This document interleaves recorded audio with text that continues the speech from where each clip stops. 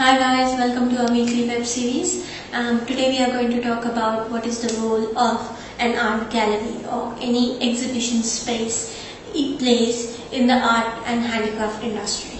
So the gallerist's role is to provide you a very beautifully equipped and nicely located property or space for the artist or handicraft people to hold their exhibition. So how do these galleries operate? The galleries usually have an attached curator on board. The curator tells which artists to take, which genre to enter into, based on the clientele that they have, based on the art collectors they have in their list or in their surroundings.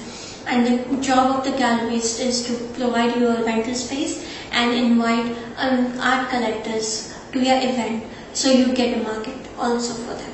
Usually when you go to a gallerist, you have to give your profile to them, you have to show them your work, and if the curator approves it, then you get a space, you get a date to exhibit in their gallery.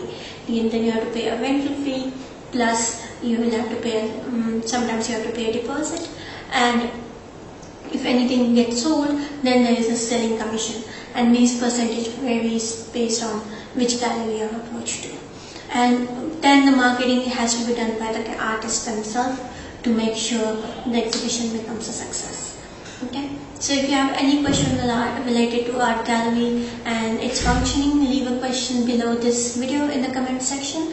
Or if you have any other questions, please leave a comment below and we will answer you soon. Thank you.